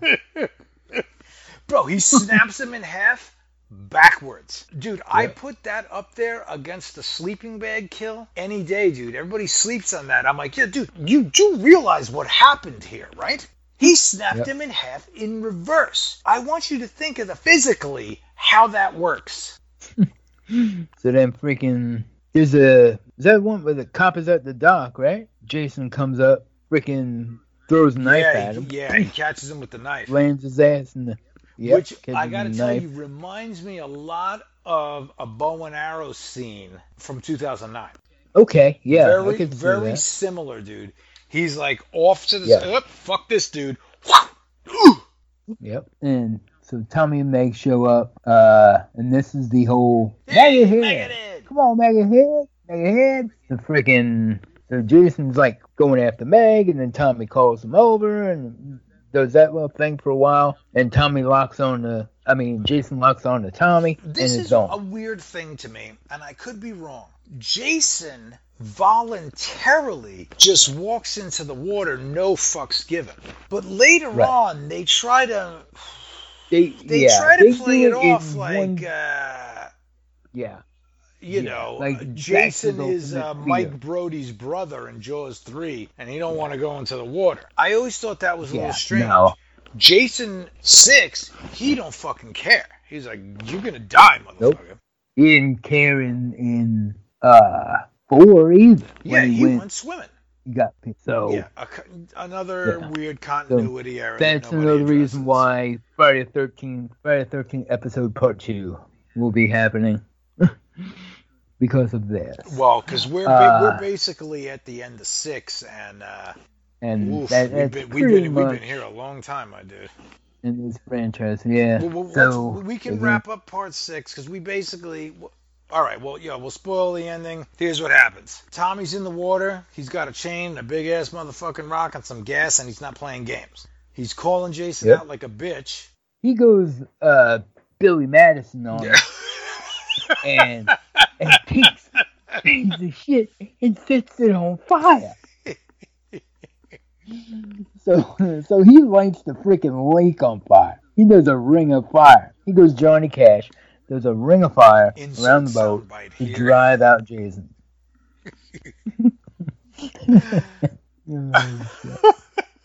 And then he's drowning, and it's just like, I don't know why I'm drowning. I'm in the water. There's a whole bunch of gasoline, and there's fire. So he jumps up. Tommy gets a freaking rock around his ass. I mean, the chain around his neck with the rock. His neck drops the rock. Jason's pulling at him, and freaking you turn on the engine. No. and chop it up. That's not the end, bro. Dude, Jason's pulling at him. There's a whole bunch of shit. Tommy basically does the job, but Jason's not going down. He's like, bitch, you're fucking coming with me. And he chokes Tommy out, dude. He goes full on Undertaker. He chokes that motherfucker out. And then Tommy floats up to the top, and then Megan runs to the end of the pier. Tommy, she's got her 80s boots on with a fucking high-waist jeans, and she jumps in like she thinks she's Greg Louganis, but she's clearly not. And she jumps in there, and she's trying to save Tommy. Megan's the one who actually puts the end to Jason in the movie. Tommy is allegedly dead. She's going in there to try to save him, and then Jason's grabbing at her feet, and she's pulling at the engine, and she gets the engine on, and she turns it, and she's chopping, and it looks like a goddamn Purdue chicken fucking commercial, and it's just Megan pulls Tommy to shore. There's all the kids on there. It's like fucking yay. There's mouth to mouth. He comes back to life. And that's kind of essentially the end of the movie. And then they just go to slow-mo. Jason, bottom of the lake with the chain on. You think he's fucking dead. And then the eye opens. Yep. And that's how part 6 ends. Yep. And and I'm good with that. Yeah, I'm totally good with that. I'm good with that. We've got another 6 movies to go through, but I think this episode we need to wrap up because we have been shooting the fucking shit way too long. We will reconvene on this, but I think you want to do some thank yous here. If you guys are listening, leave us feedback. Let us know, how our ridiculousness is coming across. Yeah, and if you have any interesting Friday the 13th useless information points that we might have glossed over, we would definitely be happy to hear about it because we're fucking dorks. Dino's a bigger dork than I am. I just want to tell everybody that. Yeah. Bigger dork. I mean, obviously we geek out on this. Yeah, time to wrap it up. It's been crazy. Yeah. We told y'all we'd be doing something supersized for Friday the 13th. Dude, always a pleasure to talk to you, man. It's been fucking great. Absolutely, man. Dude, thank you, bro. Have a good one, man. Keep in touch with yourself. Bye.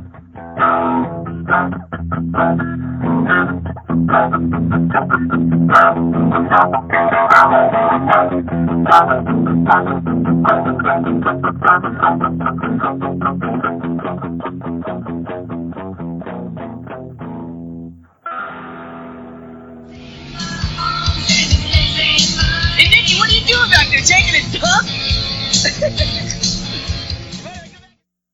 Here's the song that I promised y'all at the end.